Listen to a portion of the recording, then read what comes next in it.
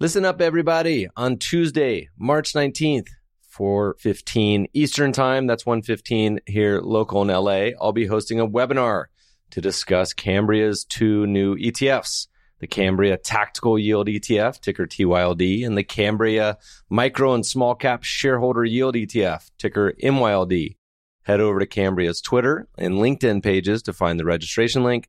Once again, that's March 19th at 4:15 Eastern Time. Look forward to seeing you. Carefully consider the fund's investment objectives, risk factors, charges, and expenses before investing. This and other information can be found by visiting our website at www.cambriafunds.com. Read the prospectus carefully before investing or sending money. Investing involves risks, including the potential loss of capital. The Cambria ETFs are distributed by Alps Distributors, Inc., member FINRA, FINRA.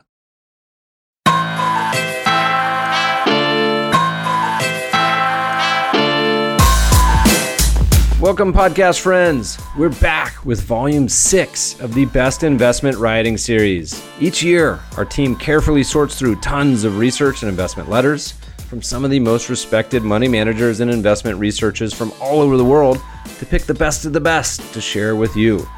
We offer the authors of those pieces the chance to record an audio version as a segment of the podcast. Past participants included the likes of Cam Harvey, Larry Swedroe, and Rob Arnott. Enough from me. Let's get to our guest and let them take over this special episode. Hi, this is Tim Alcorn, and I'm the Head of Investment Risk, Analytics and Research at Baillie Gifford. Baillie Gifford is a global long-term active asset manager founded in Edinburgh, Scotland in 1908. Our aim is to deliver excellent returns for our clients by identifying and investing in promising transformational growth companies early on and backing them over 5 to 10 years or more, and in doing so, make a broad contribution to society. To learn more about us, you can find us at bailliegifford.com. Before we get to the piece, I'd like to thank Stream by AlphaSense for sponsoring today's episode. That money is being donated to Baillie Gifford's Charity of the Year, Vocal, Voice of Carers Across Lothian, an organisation run for carers, by carers, since 1994. Their support teams work with unpaid carers across Edinburgh and Mid-Lothian to identify a plan of support, which can include access to legal advice, counselling services, respite, and training opportunities, to help build a society where unpaid carers are not only supported in their role, but also empowered to lead their own lives. As part of our research activities at Baillie Gifford, we're delighted to partner with and learn from fantastic academics and thinkers around the world in developing our approach to long-term investment. I'm going to share with you today a piece titled Lessons from Bessembinder. This piece reflects on the key lessons we've taken so far in partnering with and supporting the research of Professor Hendrik Bessembinder. It focuses on the topic of asymmetry in long-term returns and the characteristics of those fantastic few that dominate long-term wealth creation in equities. Hendrik, or Hank Bessembinder, is a professor of competitive business at Arizona State University. His 2017 paper, Do Stocks Outperform Treasury Bills, revealed that the entire gain in the US stock market since 1926 was attributable to the best performing 3% of listed companies. The paper was the first to provide an academic basis for the long-established investor practice of running your winners. This practice is based on the power of asymmetry in investing, the belief that gains from successful investments can, over time, far outweigh losses from failures.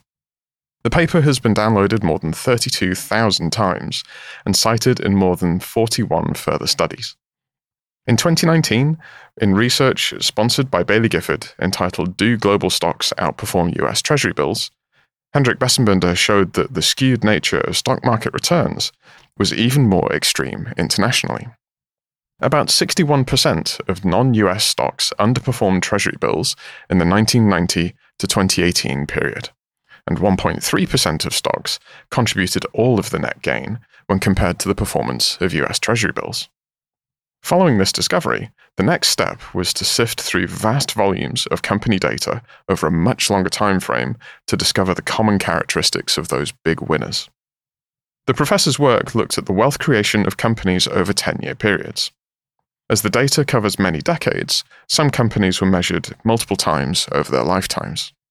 This research revealed surprising things about successful companies, insights that make these companies easier to spot and to hold over time. There are 3 key lessons that I'd like to summarize here: to focus on growth, to expect drawdowns, and to beware biases. So lesson 1 is to focus on growth. Investing in research and development, while still achieving superior growth in returns, scale, and profitability, is a key characteristic of winning companies. Firms succeed or fail for myriad reasons, but this appears to be a must-have. Professor Bessembinder's new research into successful firms stems from his discovery of how, over a longer time frame, very few companies have made a big difference.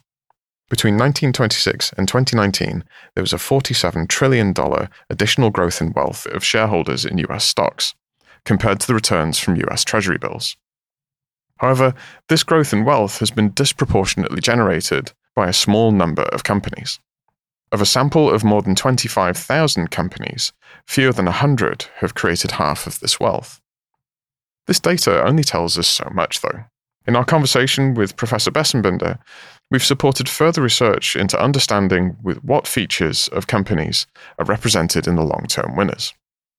The professor looked at 22 key fundamental metrics in his analysis and reviewed more than 26,000 10-year outcomes for US stocks going back to 1950.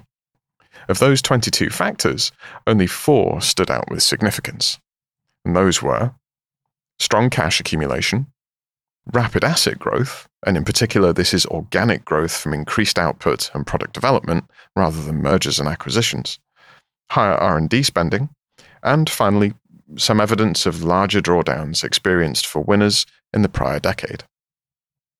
This type of analysis of past performance can't help predict which firms will succeed in the future. Nevertheless, the research points out a clear correlation between possession of these measurable characteristics and long-term performance.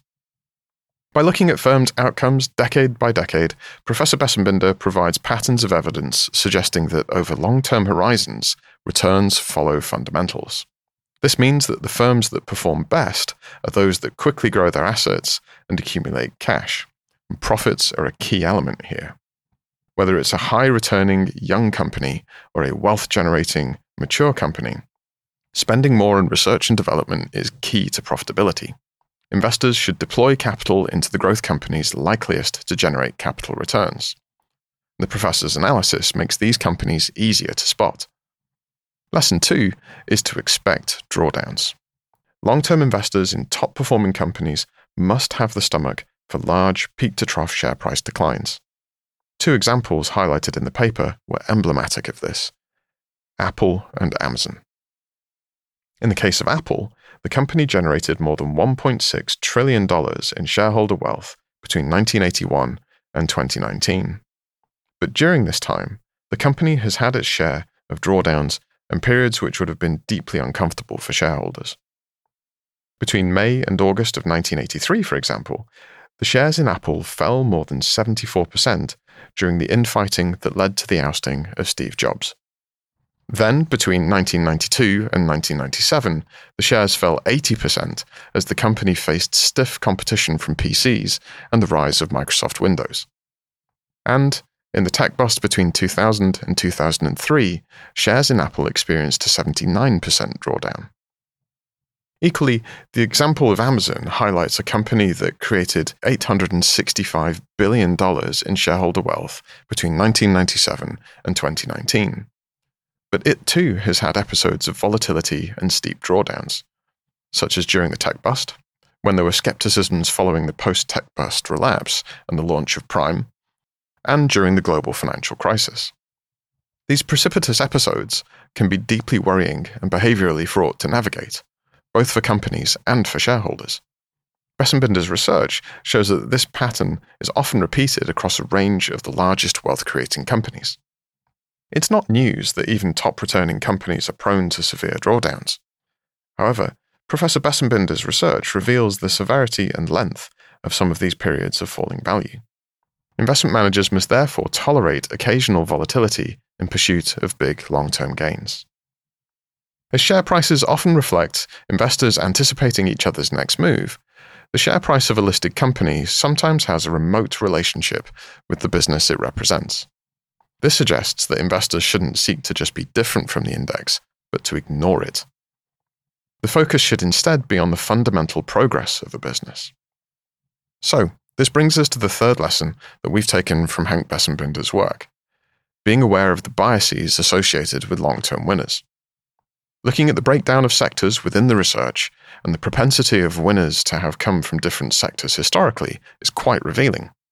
Just because tech stocks have been some of the strongest performers, it doesn't follow that companies in that category have an outsized chance of extreme performance. Professor Bessembinder's research actually reveals the opposite to be true. It's easy to see how these shortcuts and mental shortcuts can be formed. 7 of the top 10 wealth-creating companies in the US between 1950 and 2019 are technology companies. However, technology companies are also underrepresented in the top 200 wealth-creating firms, whilst areas such as energy and communications have been more greatly represented. So, perceptions of industries can be misleading.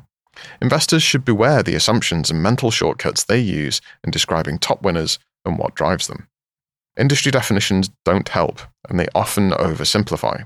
Amazon, for example, is not just a tech company, but a tech-enabled retail company, amongst many other activities. What's needed is a careful study of individual firms and their competitors. The best approach is to build relations with founders and managers to help assess their chances of success. In concluding, it's fantastic to share these learnings with you. In the quest for winners, focus on growth, expect drawdowns, and beware your biases. Our work with Professor Bessembinder continues, and there's much more that we're excited to learn and to explore here at Baillie Gifford. Huge thanks to Hank Bessembinder for his fantastic research and our interactions. Thank you very much for listening, and thank you to the Meb Faber Show for the invitation to contribute to the podcast. Have a great day.